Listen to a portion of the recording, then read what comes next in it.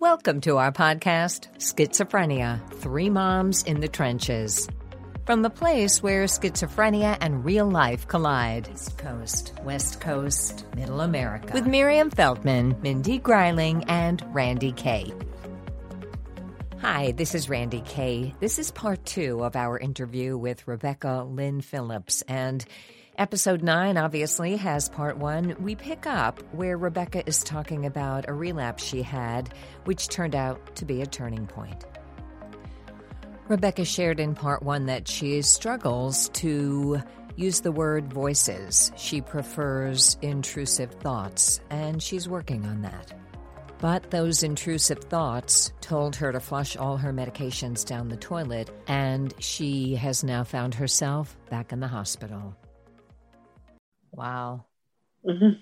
It means so much to me to hear your side of it that way. And, you know, we have all taken family to family with NAMI and educated ourselves as moms as much as we can. And some of the things you've said, like for me, I don't like to name my own symptoms. Like I've had hip replacements, but I don't say I have arthritis. I can't say I have arthritis. Like you're not alone in not wanting to name your symptoms and put a name on it.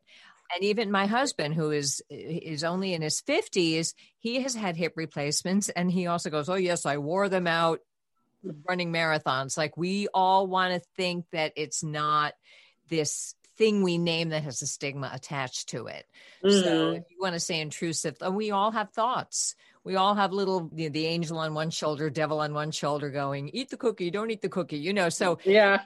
But I think what I've learned from talking to you and not my son, because he doesn't like to talk about those things, but other people, is that it's those little things that get out of hand. I know many people who won't walk under a ladder, but if it were the only way to get away from a fire, they would walk under a ladder. Whereas with my son, if that was something he believed, he would stay in the fire. Like yeah. So it's like it gets to an unmanageable strength. But some of the things that you hear are things we struggle with, but our frontal cortex is working well enough to go, oh, that's just a voice. Just ignore that. Don't eat the brownie or what, whatever. So I can relate to some of what you're saying, but for the rest of it, it's opened my eyes to some of the things my son might be thinking. And, I thank you for that. It was that hospitalization after you, can I call it hitting bottom with the psychosis? Yes. Yeah. So the hospitalization after that. Oh, and by the way, what was the documentary you referenced? So for our listeners, so if they ever, that you did, it was called. Okay. It's actually on YouTube now. It's called Living with Schizophrenia, a call for hope and recovery. But if you go to YouTube and put Living with Schizophrenia, it's actually on Dr. Amador's YouTube channel. But if you put Living with Schizophrenia LEAP Institute, which is his institute that he started. Right.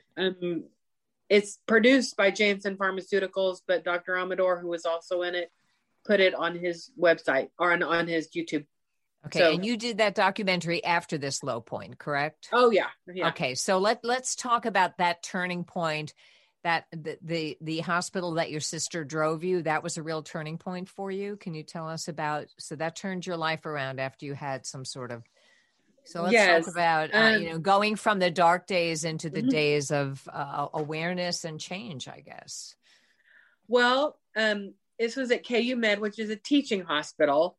And I think it was important for me to get out of my town, because that was part of my paranoia. Was I thought the people in my town were spying on me, coming after me, trying to kill me, whatever. And so getting away in a different hospital environment was important. But I remember, I'd been on Risperdal all through these years. February of 2007 was when I was hospitalized there. And I think a recent development was Risperdal Consta, which is now kind of an actual older drug. As you all know, different drugs work for different people. So what worked for me may not work for. This is just your story. This is just your story. Yeah, but what worked for me was this injection they suggested, which was bi-monthly, called Risperdal Consta. And when I was there, the resident who had been talking to me, came into my room and said, we've been talking, and we want to ask if you would like to just be on just a shot, no pills. Or I think they were going to give me a 2 milligram with it of Risperdal or something. Can't remember exactly, but it was basically just being on the injection. And I thought, after all the pills I've been on, and you just want me to be on an injection? Sure. I thought, sign me up for that. And so I don't know if I was that excited, but I was a lot, it was a lot better than, anyway. So he administered it, and I have taken that injection every 2 weeks since 2007, and I haven't missed a single injection. And because it acts immediately. And so all these years has been a process of healing. I've had a wonderful psychiatrist who recently retired. He was at KU Med, and he was chair of the department, but I'm not totally sure. But he was my doctor for 13 and a half years.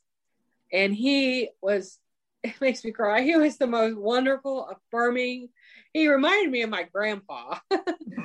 And it was like sitting there talking to my grandpa about it. And he didn't change anything for 13 years except for added 1 milligram. That's all he did in 13 years. That was a big turning point when I just thought, I can manage this. Because I think so much of what we go through when we have this illness is not only are we dealing with the illness, but we have to keep up with 50 million pills, all these medications, and they cause weight gain. And my medication still causes a little weight gain, but it causes like tardive dyskinesia, and you're moving, and all these things. And it's frustrating. So I think, that was kind of the turning point then. And go ahead. Yeah, I think Mimi wants to answer the question, but you're muted. Here we go. There you go. My question is, so after that turning point, as you began to rebuild your life, you talk about giving to others and, doing this documentary and things like that. How does it help you doing these things? Oh, well, it is very healing. When I started to have more insight into, and it's a daily journey of insight. It's not one, I've seen the light and but it's just a daily thing. When I started having insight, I wanted to tell other people that they could have hope. And I did that by things like there's a nonprofit in town, and I started a gift card drive for them, and all my friends on Facebook gave like Walmart, grocery store or Target or different gift cards.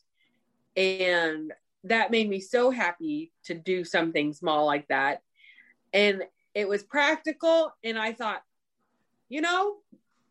that's something that people with mental illness, is so hard to understand those kinds of, like money and stuff, because if they have a gift card, $10 is on this. I hand it to them, they swipe it.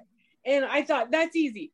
And so that was one thing. And then just giving back, like through the documentary, I've, like I said, Dr. Amador was in it, and meeting him was amazing.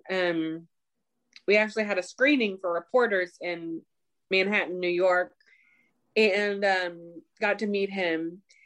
And he was just one of the kindest people. And getting to know him, and I don't know him very well, but just getting to be in the documentary, and my friends Ashley and Josh, who also experienced schizophrenia, but they were in the documentary. And Ashley is very inspiring to me and started a blog, and she gives to people all the time through speaking or writing. And I think that's kind of how I've also done it, is through my speaking. I speak at the police department about once a year for crisis intervention team training, and I've done that about 8 years.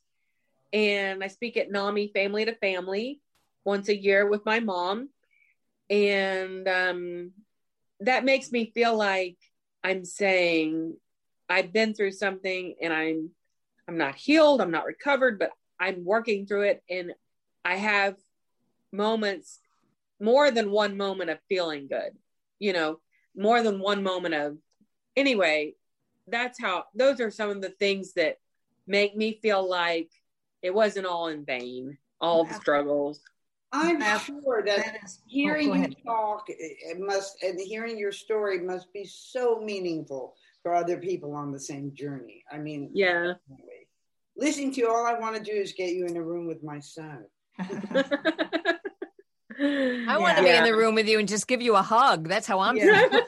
I'm hoping after COVID, we all can meet in person and have coffee. Yes.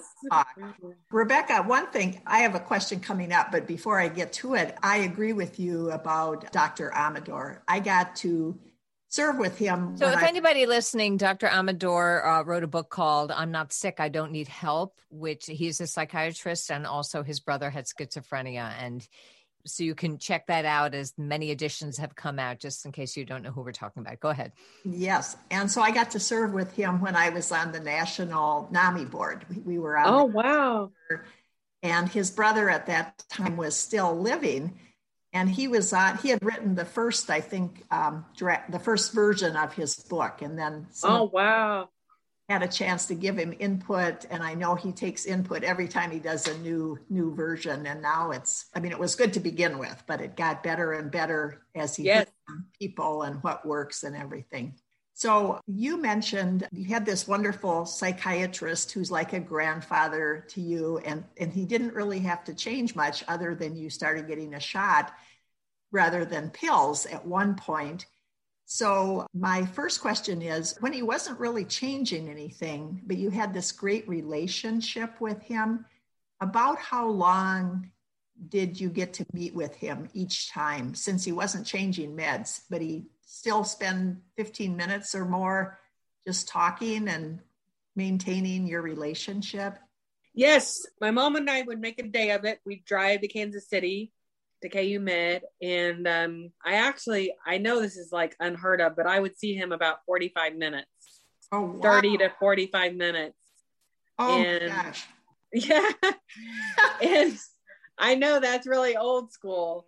That's really unheard of, but he would see me about 30 to 45 minutes. What an incredible psychiatrist. My son's psychiatrist usually spends about 5 minutes with him. Oh my gosh. And so, that's, I'm just really thrilled. I wish every psychiatrist was old school, like you. I do too. So you were very stable. But my question is, you also mentioned going on and off meds, and maybe that was only at the beginning, or have you had some times when you've been slipping, even when you're stable on your meds? And if you have, how can you tell when that's starting to happen? Well, with the injection, I pretty much, there are moments when I think to myself, who would ask anybody to keep up with their own prescription, go to the pharmacy, pick up a refrigerated injection that has to be refrigerated, and you have to, not leave it out for more than an hour when you pick it up, and take it and get poked every 2 weeks. Who the hell wants to do that? And there have been many moments when I've had those thoughts. And when my mom watches this, that may be news to her, but it's probably not news to her.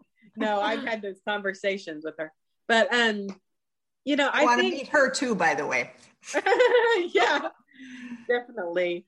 But I think I kind of problem solve. So part of what I've gone through over these last 14 years of kind of maintaining things has been connections with people.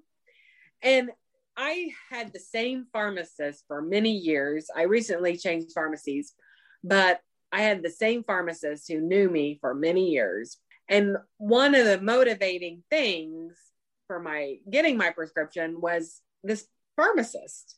And he knew he knew every medication I'd ever been on. Probably knew more about me than a lot of people. But just the connection with the pharmacy, even though it sounds silly, but just knowing they're kind of part of my treatment team.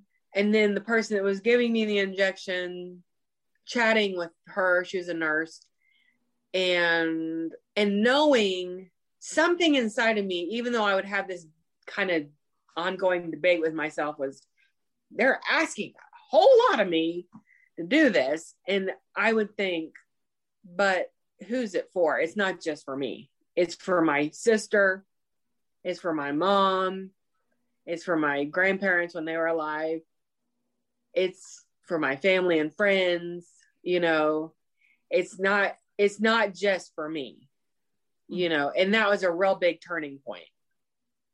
So yeah, like you say, it's a daily journey for you to stay aware and on top of everything you're feeling. And yeah, it is. And the doubts that creep in. And yeah, when the injection is starting to do you find the intrusive thoughts get louder? Do you know, oh my God, I can't wait to have the injection again? Or is that when the anger starts? Like, what are they making me take these meds for? Is it more toward the end of that trajectory, or do you have it pretty well that the time release is well coordinated? Well, that's a good question, because it does start to wear off after about a week and a couple days, or a week and three or 4 days. And I start having times when the couch looks really good, and in my mom's, because I spend time with my mom. I have my own apartment, but I can tell when it's wearing off because I want to sleep more, or I have lack of motivation, or I have intrusive thoughts, like I like to call them. But I have more thoughts of more paranoia. And you want to know something? I don't share this with a lot of people, but the same types of thoughts haunt me when it starts wearing off. And this is kind of funny, but it's that the CIA can read my mind, and my code name is Motherbird. Motherbird. And this has been happening for years. It's the same thing, Randy. Come in, Motherbird. We can't get a reading on this, Motherbird. What are you doing, Motherbird? And I know. And I'm like, you stinking thoughts or voices, whatever, you think you can outsmart me? You think I'm going to fall for this again? So I'm on my mom's couch, and I'm having this whole debate in my mind with the Motherbird. Oh, my God. And so I tell my mom, you know, here, it's the same thing. It's like, can't we get more creative? I know that's pretty creative. Yeah. You know, my son says the very same thing. When he is feeling delusional, and then he's better, and then he has a period where he's delusional again, the delusion is repetitive. Or even if it's a continuing story, wherever he left off, it will pick up there, and then sometimes he gets further along in the story. But I wonder why that is, where it's repetitive like that. It's so weird. And, you know, on the one hand, I could be really distressed by it, which I do, you know, but I know, oh, my shot's kind of wearing off.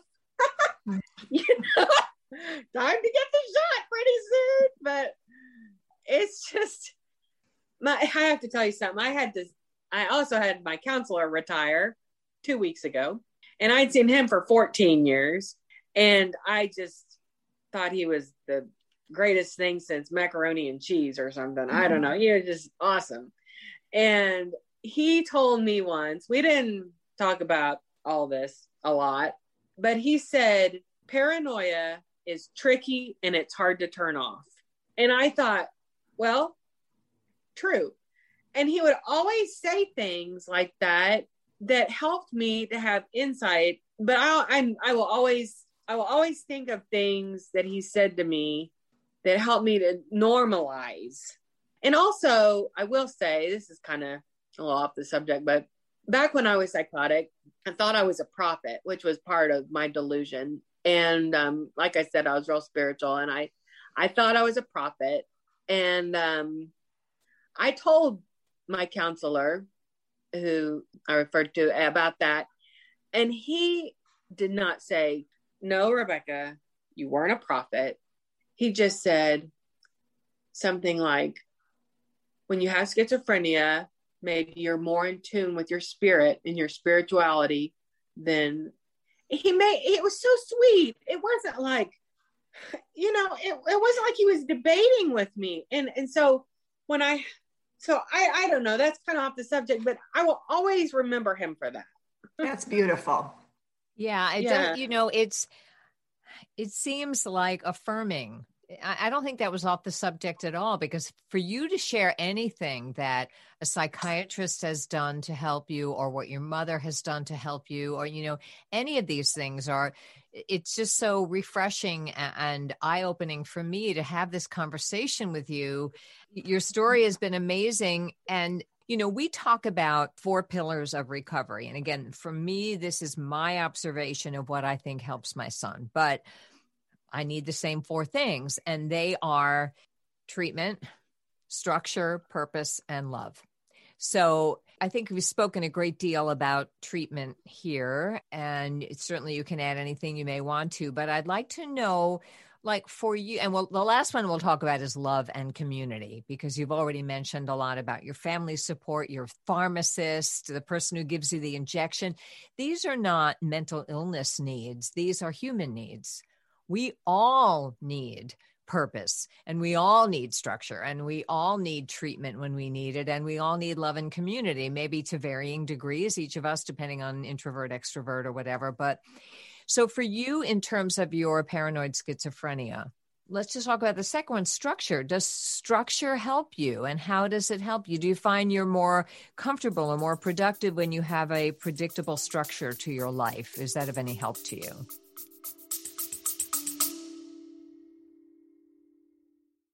The heart behind the iMom podcast is storytelling, because every mom has a story to tell. I know that when I talk to my friends who are parenting and we share stories, we all end up feeling less alone and more capable of loving our kids well. You can find information everywhere on the internet. Some is bad parenting advice, and some is pretty wise. We like to think there's a lot of wisdom on imom.com, and when you combine that signature wisdom with a great story, it brings parenting to life. We want a mom who's listening to see herself and her kids in these stories and rest in the confidence that she is the perfect mom for her kids. Check out the iMom podcast with new episodes every Monday. Yes.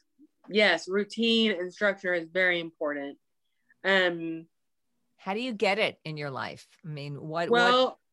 One of the things I do is I get up real early every morning. I get up 4:30, 5 o'clock in the morning and have a cup of coffee, or 2 or 3. But, my coffee in my quiet time is my time to meditate. And that is so important to me. And if I miss that, I don't really have a good focus for my day. But something to focus on. And what I do in the mornings is I list 3 things that I'm grateful for.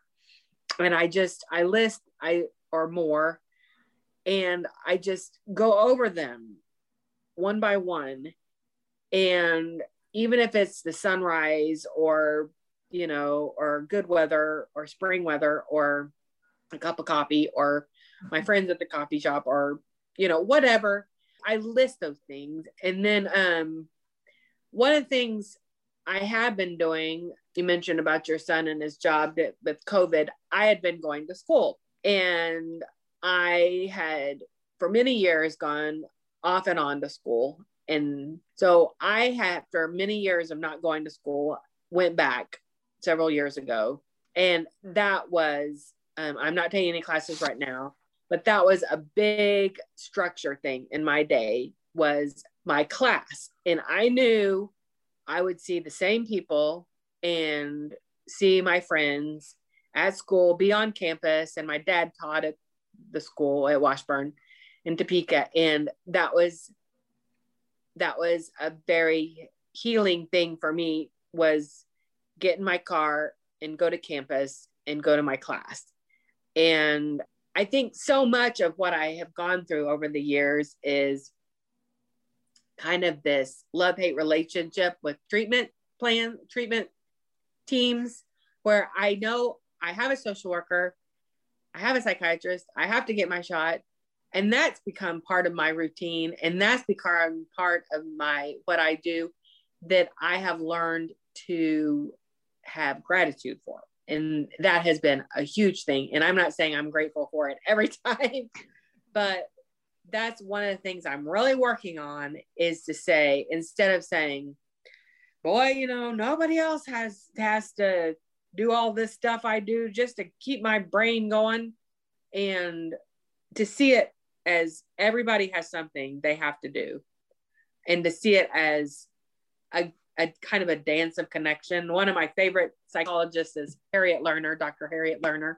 And she actually worked at Meningers, which, Meningers was in Topeka, and it was a famous hospital where people from all over the world came. And Dr. Harriet Lerner was a psychologist. She wrote the Dance of Intimacy, the Dance of Anger, the Dance series books. But she talks about, in one of her books, the Dance of Connection. And I have seen my routine and my schedule of what I do during the day as connection. Instead of saying, I have to do this, see it as a connector, a connecting thing. This is such a good reinforcement to everything that we're told, because I've been told so many times, that's what my son needs in his life, is a routine and things to do and connections with other people and a purpose. And it's one of the hardest things to create for somebody when they're not motivated or have the insight to know that that's what they need. But it's such a reinforcement that all the doctors and everybody who's telling us this, it's right. It is what a person who's dealing with this needs. It does help. Yes. Yeah. I'd have to say that I think for my son, especially recently, he lost his structure. He was working full time. He was doing double shifts, and, getting up and having a place to go to work was huge for him, as it is for all of us. And one of the reasons I'm glad he's in a residence and not with me is they have structure. There's group at this time and there's group at that time. And at least, so school can give structure, volunteer work can give structure, appointments with other people can have lunch can give structure. And you also impose your own structure on yourself, which is great. And I think the last thing I want to all of us to talk about is more about community and love. But I do want to ask you, has COVID affected you and your recovery in the last year or so? Have you found it harder? I don't know. You haven't mentioned if you work or if you have a job, or, I know you do a lot of work with NAMI and so forth, but has COVID robbed you of your structure, and how are you coping with that? Well, I was going to school almost full. I was taking several classes, and so when they went online, not the same. It's not the same. And I just didn't feel like I could do it. And the other thing I was doing is I had just started, one of my classes required us to start a volunteer job as a project.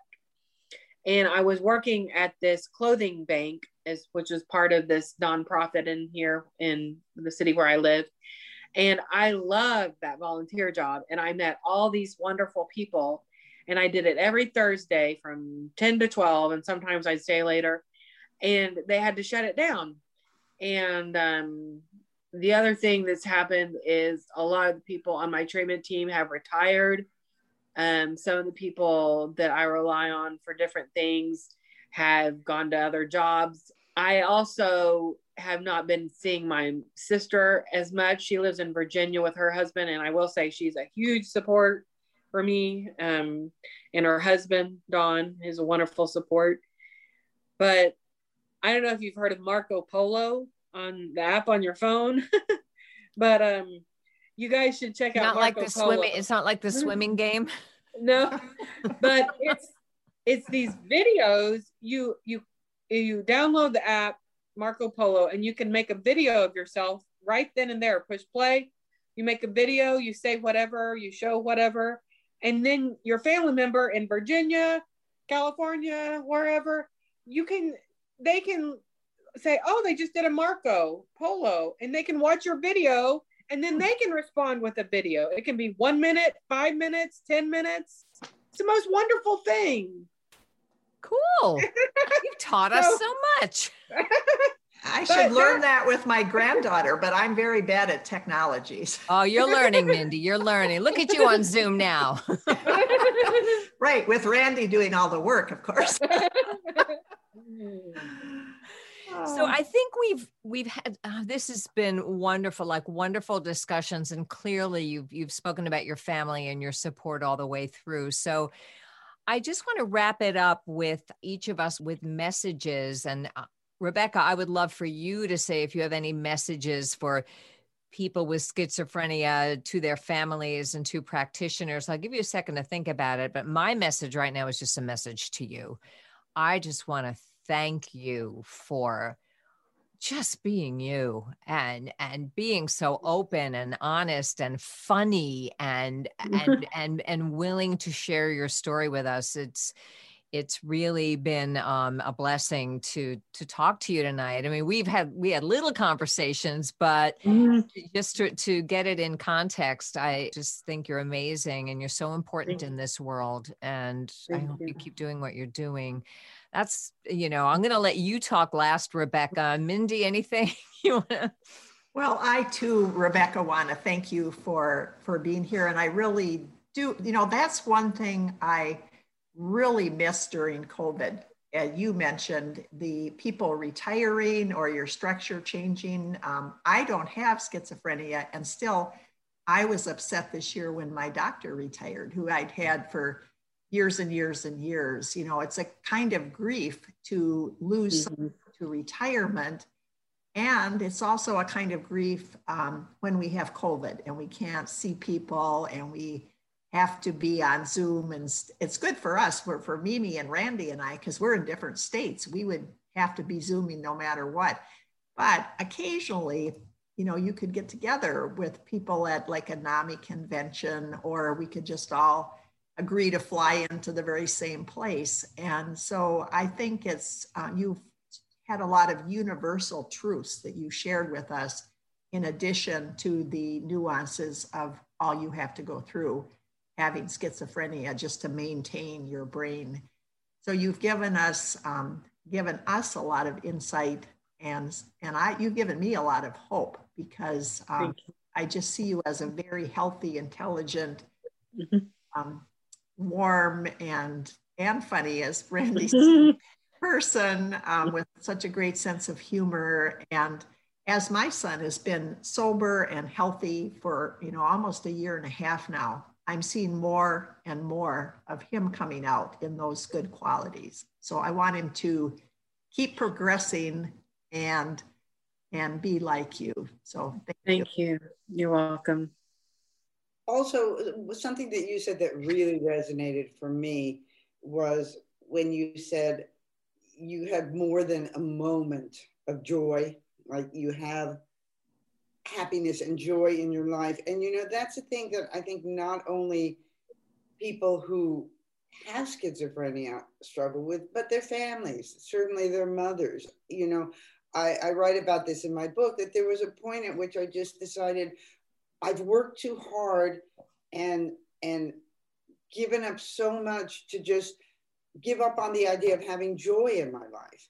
And so we have a big family. And although my son has schizophrenia and he's not recovered like you are, we're still in the trenches here, as we say. We have a lot of joy. And I think that people hearing you and hearing your story will reinforce that and give hope for them also, that there's happiness and joy in life. It's just different than we thought it was going to be, but it's no less beautiful. Thank you. Yeah, I think you're right. Yeah. So Rebecca, I'm going to let you have the last word. What would you most like to say to people who have schizophrenia, or to their families, to practitioners? You've been interviewed a lot. So any final words that you'd like to? I think what I say in the documentary is to know you're not alone. I think, especially with COVID, there's been so much isolation, but a lot of times when you have a mental illness such as schizophrenia, there are a lot of secrets and families keep secrets or shame. It's kind of like when you have a wound and it's festering and you can't touch it and it's hurting and you don't know how to heal that wound. But if you can just think of shining a light on that wound by talking about it, finding one person to talk about your feelings, whether it's opening up to some friend about, last week I just wanted to give up, or just opening up a little bit at a time. That's been so healing for me and kind of healed so much of kind of this shame and secrecy. And I think for families, it's the kind of thing where schizophrenia is something that is hard to understand. And I think we need to give each other grace. I think that's what I've learned, is that if we can love the person at the grocery store, not love, but, be kind to the person at the grocery store bagging our groceries, can we be kind to ourselves and say, I may not understand why my son or my daughter is acting weird, but I'm going to have grace with myself for just my feelings. And I'm going to have grace with myself for having a person with schizophrenia. I'm going to have grace with myself for what I said 10 years ago. I think grace, we're so hard on ourselves. And I think if we can just have a little grace, we can go a long way. That is a perfect note on which to end this story. Rebecca, thank you again so much. And the next time, our next episode, we will be talking about the hot topic of marijuana and schizophrenia. And we're gearing up toward that. And there's many more stories to tell. And we never give up hope. So thank you so much. You're welcome. Thank you, Rebecca. Hey, thanks for joining us for this episode of Schizophrenia, Three Moms in the Trenches with Randy Kay, Mindy Greiling, and Miriam Feldman. To get in touch with us or to learn more about our books, please visit our websites at miriam-feldman.com, mindygreiling.com, or randykay.com.